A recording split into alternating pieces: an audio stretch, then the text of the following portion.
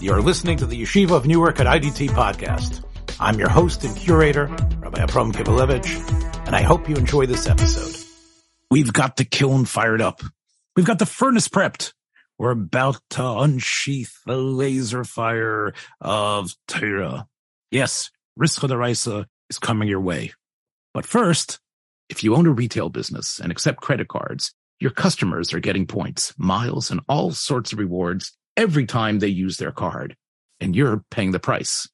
That's why NRS Pay, a product of National Retail Solutions, a division of the IDT Corporation, offers its cash discount program FeeBuster. You can start accepting credit cards for free. If your business processes over $18,000 a month, you pay no monthly fee and $0 out of your pocket for transaction. This means you, as a retailer, can enjoy the benefits of accepting plastic, and your customers still get those crucial miles they crave and need. NRS Pay FeeBuster provides every client with a free credit card reader with no long-term contract, no early termination fee, cancel anytime without a penalty. I'm personally familiar with this company, and they truly stand by their product, and they'll help you with live, stateside-based customer service on any issue or question. Visit nrspay.com or call 833-289-2767 to learn more about NRS Pay and the fantastically fair FeeBuster. If it's Erev Shabbos Kodesh, this must be Rischa D'Oraisa. I'm here with Rabbi Yosef Gabriel Bechhofer. Rabbi Yosef hot off the press, no big surprise.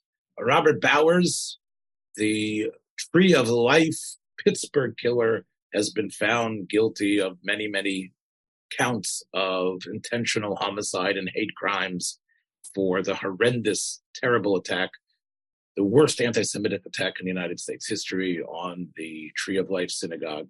But of course, there was a lot of damning evidence from the various sites that he would visit, the various right-wing anti-Jewish hate sites. And there was hours and hours of testimony from the survivors. I have to tell you, although I don't know if it was televised in the Pittsburgh area or on Court TV, but if you do have a subscription to Max, which is HBO's streaming service, you can see the Trish Edelsick's documentary, which came out last fall about the Tree of Life shooting. I think we commented at the time on Rabbi Aderet's statement, right, didn't we? Rabbi Aderet, who said that they deserved it. Boy, I have to go back to our archives. Did some idiot say something like that? Yeah, a distinguished rabbi called Rabbi Aderet. We'll figure with the following, he said they deserved it because they were fry and they endorsed homosexuality. Well, we know that this was three congregations inhabited the building. None of them were Orthodox. None of them were thriving. Either way, most of the attendees were of advanced years. It was not young firebrands who were aggressively trying to change the world. But yes, they were people of a very liberal stripe. And if you watch the documentary, you can hear some of their opinions. Obviously, in the light of their sacrifice, their philosophies are rendered in a very sympathetic way.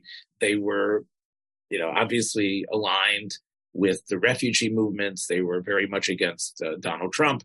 And part of what the film indicates that when Trump came to visit, there were people who didn't want him to visit, and they felt he had no right, as if somehow Trump was responsible for Bowers' arising. And I think I'm going to be cynical here, and it's not really so ultra cynical. Part of the reason why the New York Times and others feel that this is a bombshell story, because once again reinforces the idea that the worst type of threat we have is from right-wing extremists. And as we know, anti-Semitic attacks have been happening, although not in such a way. They've been happening for years, and in many ways, not necessarily from the right, but happening from others as well, not just from a right-wing neo-Nazi type of person.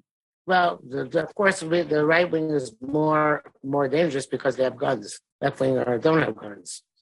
Look, they have SUVs. They have other things that they could use, and guns are the Tree of Life killing fit in neatly into that narrative.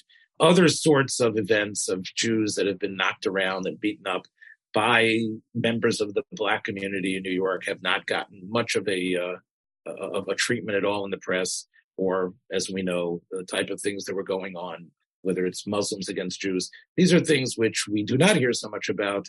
Still, I think it's worthwhile to speak about Pittsburgh, because I think Edelsich's film brings out the achdus in the community.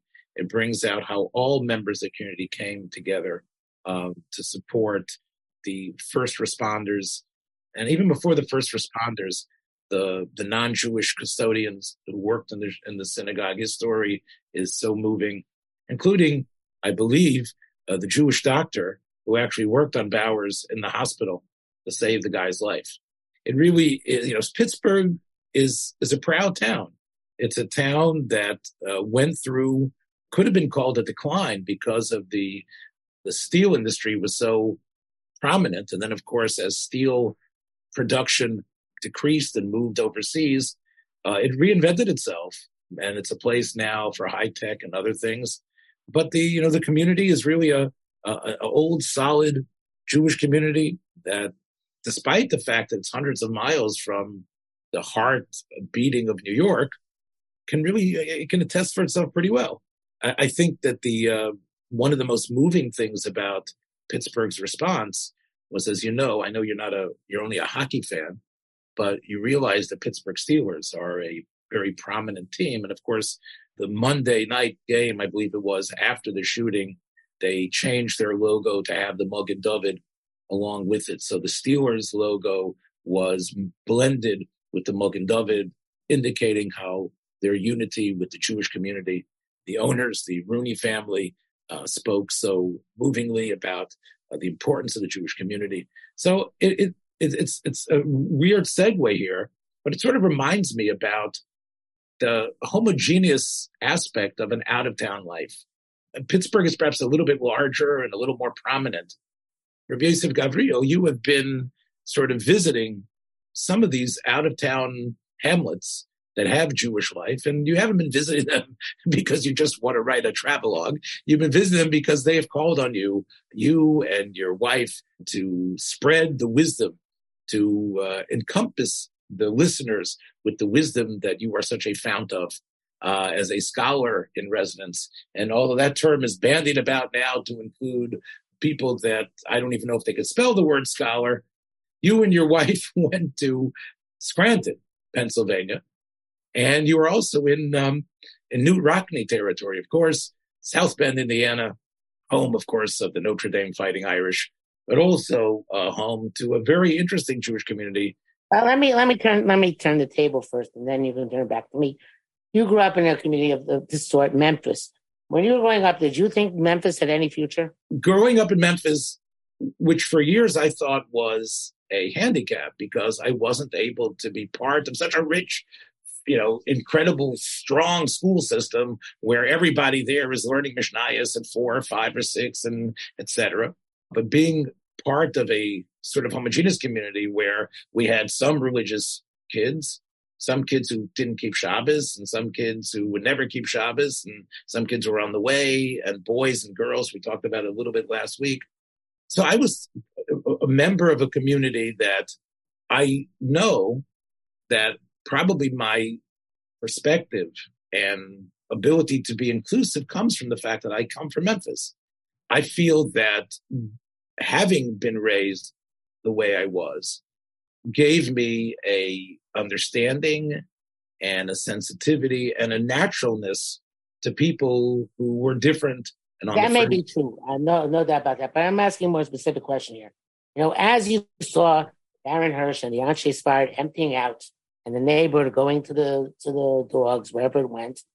And so you were, I think you were one of the last families to leave the old neighborhood, if I recall correctly. Right. Yes, definitely. Let me put it this way. The last families, there were loners, widowers, drunkards. There were drunkards. I mean, we were able to somehow find Jewish DNA contained, but a family with a father and a mother and children, yes, we were the strange people who were living in a neighborhood that was crumbling around me, yes. Right, so didn't it feel like there was no future in Memphis, or did you say, no, it's going to thrive in the new location and everything is going to be fine, and it's going to be Ir Ve'em B'Yisrael? Remember, you're asking me 2 questions. this could really be a question for people who are living in the Bronx as well. This question can be asked for people who lived in the South Bronx. The people in the South Bronx, which had a rich Jewish community, and the Pelham Parkway area and others that really disintegrated and they had to move. Did they ever believe that those areas would ever come back?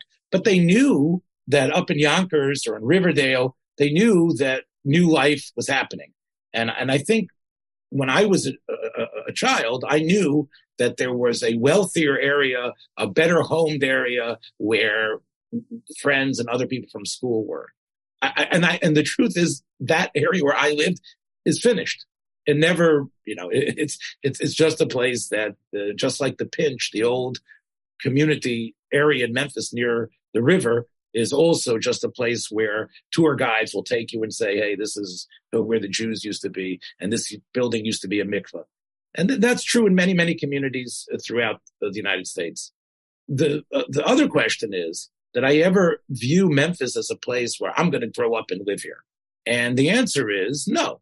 And the reason is because although, I sort of appreciated that there were others from other types of people, I was convinced that the real Judaism was somewhere else. And part of it was because I had to go to yeshiva somewhere else, right? You're not going to stay here. But why didn't I stay in the Memphis yeshiva? We knew that was sort of like a AAA club compared to going to the major leagues. The AAA is being kind, isn't it? No, I mean, we knew it was a yeshiva. We knew there was also, it had again, it's years, maybe time allows me to say this. It had a certain cultist aspect to it. And as much as going to Ner Yisrael was probably, if I could go back in time, I would have told my father to send me someplace else. But going to Ner Yisrael was definitely going to the big leagues. It was a horrible big leagues. It was a horrible version of the big leagues, but it was the big leagues. And going to and discovering all these New Yorkers and people from that area, I was able to realize there was a big aspect of Judaism I had missed. Now, many of my co-Memphians went on a similar path and are scattered all over New York and New Jersey and Baltimore and other places, and it didn't go back. But many stayed. And in fact, something else occurred, which gets us back to Scranton and South Bend, is that things started happening about 25 years ago or 30 years ago, where people from metropolis areas began going to places like this. Now, why did that occur? Even before COVID, where people said we got to get out of New York, it occurred because the major reason is because of the inability to pay the huge amounts of tuition to Jewish schools and the inability to earn enough money to be able to send a large family, even 4 or 5 or 6 children, to a day school. It was almost impossible. And in big cities. In a big city. And the OU and other organizations, Young Israel and the OU, felt, let's search out places. Atlanta, Dallas. Those were the 2 places that, again, there was a lot of infrastructure that was developed. And as you know, both of these places have Rabbanim, Yeshivas, Kollalim. Dallas and Atlanta, although when I was growing up, they were backwater towns compared to Memphis. They got an infusion back of people of great shir koyma, like Yerachmiel Fried, people of incredible charisma and power, like David Silverman. These were people who were now going to go back, some of them leaving Eretz Yisrael, like Yerachmiel did, in order to come to Dallas, to come to Atlanta, and start real community koyma. And really to be able to make a tremendous difference, and also to bring people from the metropolitan areas there. Memphis, which for years dwarfed Atlanta and Dallas as a religious city, and we talked about Rav Nota and his influence, didn't necessarily receive that type of interest. I think this is true about many small towns. I think the existing structure in Memphis, like the fact there was a yeshiva in the South, all that, probably inhibited progress. in Memphis, there was a lot of pride in the synagogues, pride in the school, and in the AAA yeshiva that they had developed, that you couldn't just come into town like Rav Bika Motza, like it talks about Rav coming to Surah and is able to build something. There's a reason why Rav didn't go to Nardo. It wasn't just because he didn't want to elbow Shmuel out. There's the reason why the Chazon Ish went specifically to Bnei Brak and not Yerushalayim. There's a reason why they went there is because they didn't have to elbow out anything existing. Dallas and Atlanta had so little that new shuls and yeshivas and seminaries could thrive there. And people coming from New York and coming from that area wouldn't be necessarily perceived as carpetbaggers descending on a town that didn't really belong to them. The golden little era of Rav Nota's yeshiva was sort of like an inkling that Chafetz Chaim can now come in. Young Israel, which had never been in Memphis before, now has a very strong presence. Obviously, Memphis is not ready for an Aguda. Right. So the Aguda had to morph into a Young Israel. Yes, right. Yes. But again, one of the main shuls closed down. So it really, sometimes you need a collapse in order to build upon it. I want to say, even in as big a city as Chicago, we know that an impediment to Chicago's growth has been the cabal of nursing home owners. So, alachas kama v'kama, in other words, in a small town where you have a single or a few dominant families, that's going to inhibit the possibility for growth. It's always a paradox, because without those machers, you're not going to bring in your initial people. So they're always, and since they're so crucial, the people that come in have to pass muster with them. Otherwise, they won't be able to be supported. So, but I think Memphis now is flying with its Chafetz Chaim koilo. I think Chafetz Chaim ends up being a very happy medium. It's not necessarily a Torah Mitzion town, that's going to have the sort of like rah Eretz Yisrael uberalis, but Chafetz Chaim seems to be where it should be, which is sort of like a pshara between the old traditional strength of Memphis and to be somewhat forward-looking. Yeah, because by the time took over the yeshiva in the South also? They didn't take over the yeshiva, but they work in tandem with the yeshiva. They learn there a couple of days a week. There is a beautiful beis medrash stacked with Sfarim there that now Baruch Hashem is getting used by the Chafetz Chaim yeshiva and the Yungalite and the Roshei Koilo. They're coming out with Chiburim and Kontresim, etc. So that's the Memphis story, at least the way I have. Again, I'm not in Memphis often, but this is what I understand. What's interesting is that I never thought, okay, now I'm going to go back. You know what I'm saying? Okay, now it's time to go. Some of my cousins stayed, but many of my cousins left. And I think that's really the phenomenon. But where I think all of us, if we get together, say, we are who we are because we were an out-of-town. Well, of course, yes. Out-of-towners. We were out-of-towners. I always tell this story over, Rav Ephraim has a daughter, Mashi, and she's married to Lozer Langsam. They had 15 children, and, he's the guy never, Posek Pume Megirsa. She's a tremendous Balas Chesed in Yerushalayim. So I remember when I went to visit Eretz Yisrael with my father, in 1992, and I'm in Har Nof, and I'm walking in one of these, the labyrinth streets or whatever it was, High Tide or whatever it was, and I hear in a feminine, high pitched voice, Avrahimo, hey, how you doing? And there was Rav Ephraim's daughter, and I turned around and said, Mashi, is that you? And then, of course, we ran up the stairs and we sat there, we talked. That can only happen. You talked about, you last week with your connections to the female members of your sniff. In Memphis, we were all part of the same cradle. We all were there together.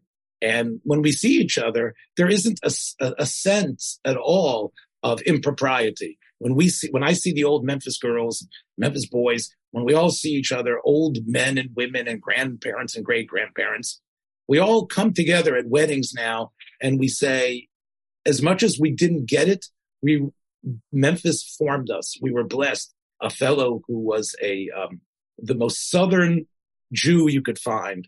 He didn't speak a word of Yiddish. He was a Southern gentleman, a fellow who came to Orthodoxy, I think, in midlife. And he was best friends with my dad.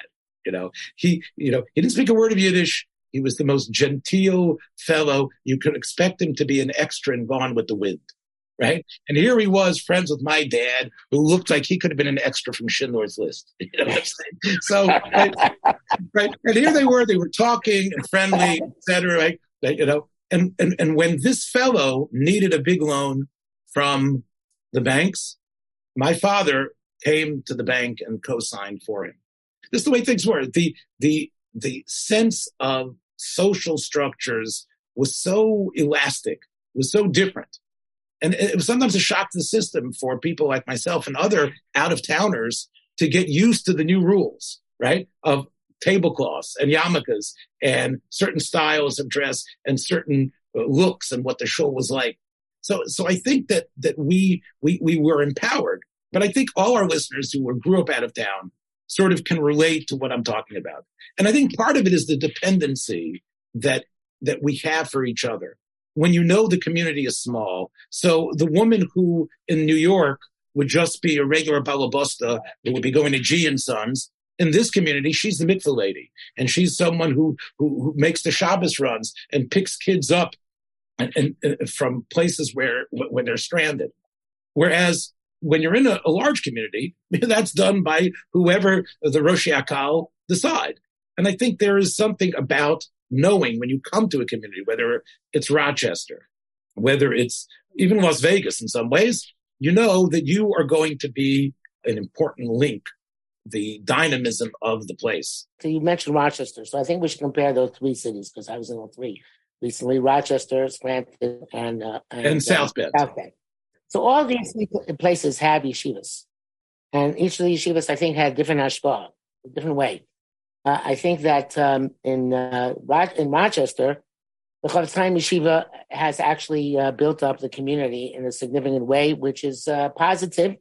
It's meshed with the community. It's integrated, and the people go back and forth from the shul to the yeshiva and so on and so forth. The South Bend Yeshiva was part of this new phenomenon of like a place we need a building away from the madding crowd.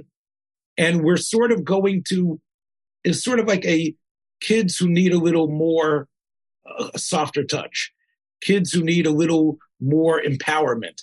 They might not have put that in their mission statement, but I think that's what the yeshiva was meant to be. Right. Today, those yeshivas are dotting all over New Jersey, all over Lakewood, in various places. Right. They're all over the place. I think that it would have been something happened in South Bend with the Gettingers, who were the original Rav and Rosh Yeshiva, and there was a lot of turmoil when they left for many years. And so I'm going to say it again: is that the Rosh Yeshiva, who was again the Rav and Rosh Yeshiva, were also very different.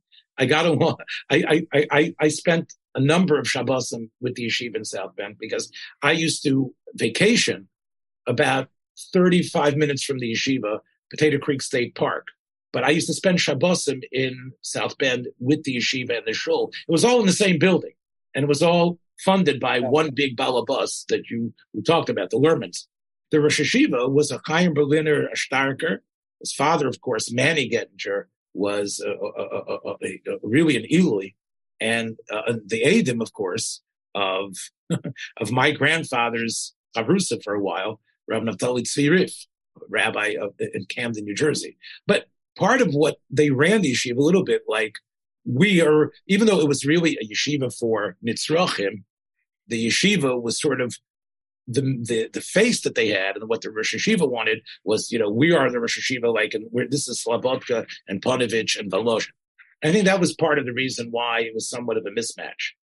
But because of the Younger Light and the yeshiva, there was a need to build a day school, right? The day school needed to be built up a little bit, and very many dedicated teachers. And have a girls' high school. A lot of things came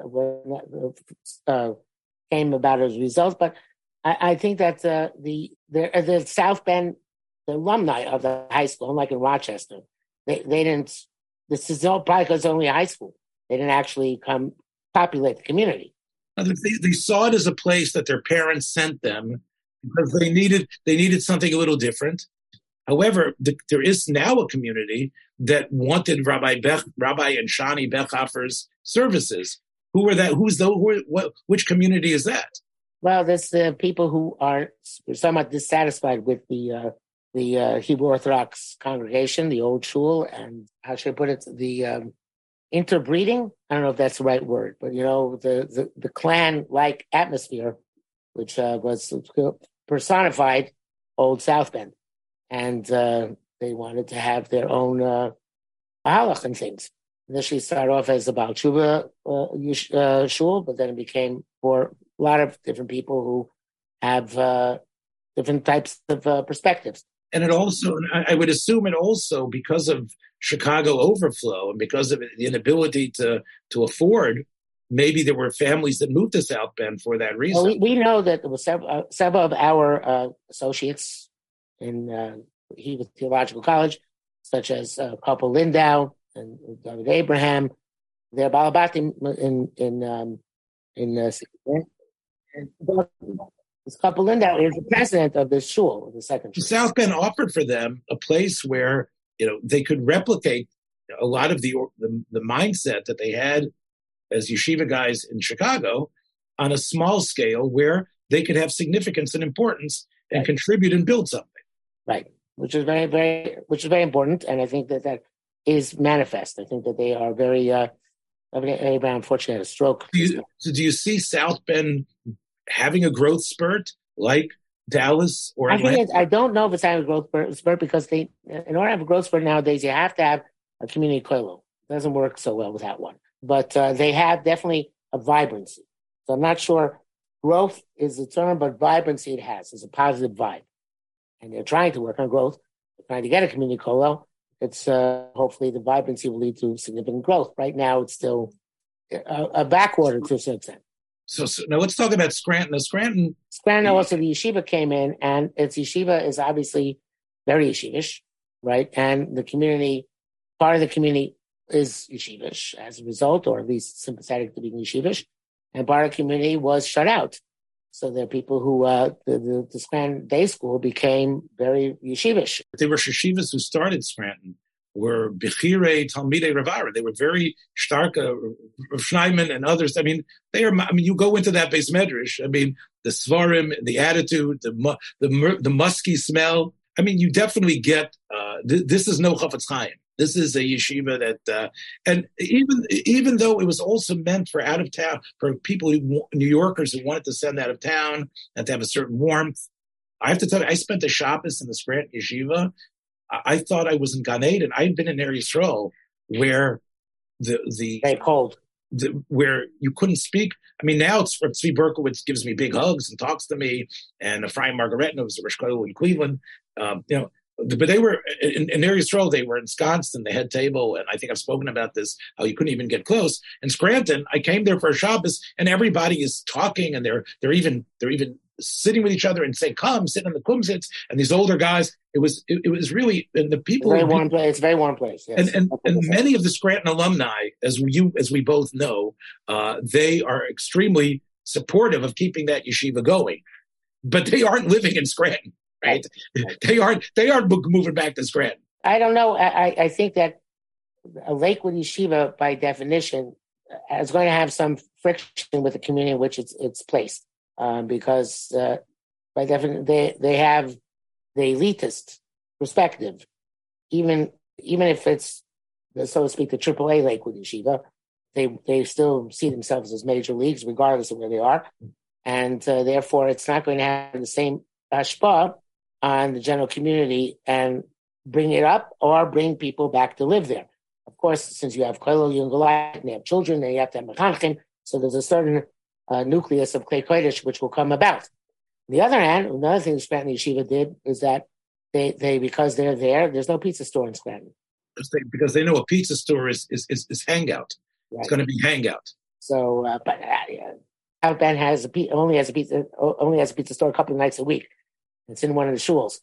But I think that that's a simon that this community we're only want to develop according to our perspective. When we contrast South Bend and Rochester and Scranton is that, again, I haven't been in Rochester really, but I have been in South Bend, as I say, and there are areas that attractive homes could be sold, and you can see a person moving from a crowded Brooklyn area to, or even a Chicago street where you have to worry about alternate side parking, to South Bend where you do get a bigger bang for your buck. Scranton, around the yeshiva, it's still very much Joe Biden land. Yeah, but not where the rest of the Jews live. Where the shuls are, it's very nice. Mm-hmm. So very, very beautiful houses, some of them. So you do have the potential there for people. And you say Chabad is building up in Scranton. Not in Scranton, Wilkes-Barre. In Wilkes-Barre, which again, we should tell people who aren't familiar with the Northeast. There's a whole bunch of cities, these three towns, there's quite a distance between them, but they were known as sort of like a triumvirate of a city. Just like right. It was Kingston, Scranton, and Wilkes-Barre. Wilkes-Barre, as it's called. Those three are sort of like, they sort of come together as one city almost. So Wilkes-Barre is where the Chabad Hebra are. Yeah. I don't know, Memphis have a strong Chabad? So Chabad has started to sort of have steps in Memphis. They've been there for, 10, 15 years, 20 years. But they sort of recognize that they are always the second or third fiddle. I think, again, Nashville, of course, which, the whole shul was developed by Reb Posner, who was a tremendous Chabad scholar. He took part, of course, in the magnificent translation of the Tanya that, of course, your uncle wrote the incredible introduction to. So, as you know, Zalman Posner was also from that first order. And here he was. I could tell you, though, that Rav Zalman was very much a enlightened Chabadsker. I could tell you that that I might have told the story on this platform before, but as I was going to my 10th grade stint in Ner Yisrael, after barely surviving my 9th grade, Rav Nota and Rav Menachem Greenblatt, who's the Rav of the Aguda in St. Louis, Rav Yankov Greenblatt, who I mentioned before, his younger brother, Rav Yoel, and myself were all part of a station wagon that was owned by my father that was going to drive to Baltimore with Rav Nota as our balagola. And the car broke down right by a gas station in Nashville. And Rav Nota called my father, L'Shalom. And my father and Rav Nota, actually, my father discovered an African-American fellow who was the Mozart of car mechanics, who was able, he wasn't a young fellow, but had the magic touch and would do it for very cheap. So Rav Nota called my father. He was 4 hours away. My father was going to pick up Rav Nota's car, which was much smaller than our station wagon, and drive the mechanic and himself to get the car fixed. Instead of having a local mechanic, Rav Nota was worried, was going to rip us off, we were going to get our mechanic from Memphis. And who's going to bring the mechanic? Rameyer Kivelevich is going to bring the mechanic. Meanwhile, we were there, and there happened to have been a cemetery that was right on the top of the hill, right near this Esso station. Rav Nota went, and he had a sefer with him, and he was sitting under there. And we were all like at Rav Nota's feet. Rav Nota was like sort of giving us some sort of shiur there in the cemetery. And we didn't realize that he had made a call in the gas station to Rav Posner. Well, about 45 minutes or an hour later, and we're just getting comfortable under those trees in the cemetery, Rabbi Posner pulls up, and we all pack into his car, and we go to the shul. And Rabbi Posner wanted to show Rav Nota the mikveh and what the Helmitzer, had paskened or had been machriya. He was known as the Taharas Yomtiv. If you ever want to see one of the most prolific Hasidic self-publishers, then he's number one. But the Helmitzer, who was the author of these massive tomes, was also the mikveh expert around America. whether it was San Francisco. He visited them, and he felt a chov kodesh. He felt that he had a responsibility to nebuch all the women and all the babies that were going to be born, that they should actually be a mikveh tahara gilchosa, and therefore, because otherwise they're still nidos, and there's going to be a whole door of tmeim. So he was going to, the Helmutzer was going to fix all the mikvahs. So we know Chabad is very careful, as you know, about how they build their mikvahs. And the mikveh in Nashville was no exception. And the Helmutzer had kindness on how that mikveh was built. Right, they know that because the Chaim apostles made mikvahs. So Rav Nota, the Rav Posner wanted to share. Again, I'm 14 years old, and I'm listening how again, you talked about last week about you reading the Sridei Eish in the library. I can tell you I was there when Rav Nota and Rav Posner were talking about what the Helmutzer had said. And Rav Nota, every single point, Rav Nota was mafatel, complete basashum. He says that mentions and amoritz, like he was saying that he said, he said, he was saying how the Helmutzer was wrong on all different studies because Rav Nota had helped put that mikveh together. So I remember that wonderfully. And what struck me was, because later I recognized the sectarian aspect of Chabad, is that here was Rav Nota anti-chassid to the extreme, just schmoozing and learning and talking about Inyan Negeya, so everything with Rav Posner. So that's a real sign of the Alta door, so to speak. Yeah. When push comes to shove, when the car breaks down, and that itself showed something. He knows that Rav Nota is at some gas station 15 miles out of town. He's going to come and not going to let him sit there, and he's going to bring him. And by the way, I can tell part two of the story when my father, Omer Sholem, showed up, and the mechanic fixed the car within 2 minutes. Within 2 minutes, he had the car fixed. However, Rav Nota was worried. And we all packed into not the station wagon, but the much, much smaller sedan. And we made our way. And that, of course, is another story, which I can save for another time. There are some out of towns like New Orleans and Nashville, which are strong Chovevei camps. They moved in there. In other words, Chovevei is sort of like, right. I don't know. It could be they peaked the rate. They're sort of like the cuckoo bird in a way. There's something that is built up and, but it's still looking for something. And Chovevei can represent a type of Yiddishkeit that they feel could be appealing to those places. And why you guys don't go out of town anymore? So therefore, you want to be modern, you're limited in scope. Who you're going to get as a modern rabbi. Yeah, so let me talk about, that's why I want to give you the asterisk. For a while, one of the most unusual Rosh Yeshivas in the United States was sending his students there, and they were having success. I'm talking about, of course, Rabbi Yisrael Chait from Far Rockaway. They were going out of town. Going out of town. Yes, they were. And they still most out of town in Richmond. Right, in Richmond and Seattle. The Richmond and Seattle benefited greatly.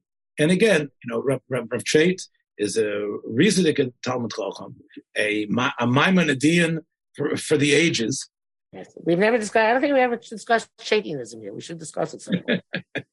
and his students tended to the highly intellectual, and yet they weren't necessarily the button down. Only allowed to be intellectual, not allowed to be emotional. That's part of Shaitionism. Yes, right.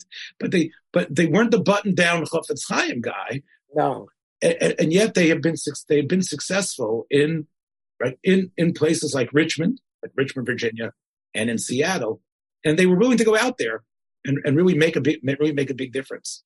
So besides Chovevei and Rabbi Chait, I know this is still happening in either of these places, but most out of town places now have Lubavitch and Chafetz Chaim, which detest each other, and they are the yeshivas and the movements would send out of town. I think we want to appeal for our listeners, for any of these out of town areas, back in town too, that Rav Yosef Gabriel, myself, we are ready. We are ready to be brought in. We're ready to move. For the trap, well, I don't know. You've got Rabbanis, right? You've got Anshe Palisades, and I've got this Hashkocha job at Abels and Hyman, which I don't know if I can. There has to be a lucrative position.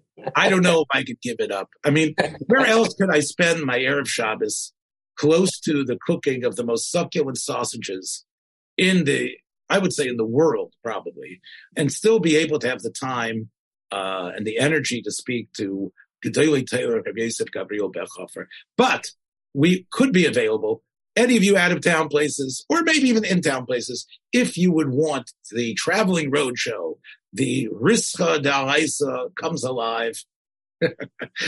We're ready to come out. We'll come out there, even on a weekday. There are Rischa heads I am getting emails, and as Rabbi Yosef Gabriel as well, and WhatsApp nods from people all over.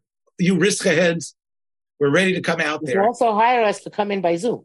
I see. That, at a much discounted price. Right. Have a great week, everybody. We'll see you, Mitzvah Hashem. Take care. Be well. Thanks for joining us for another episode from the Yeshiva of Newark at IDT Podcast. Be sure to subscribe on your favorite podcast app so you don't miss a single episode.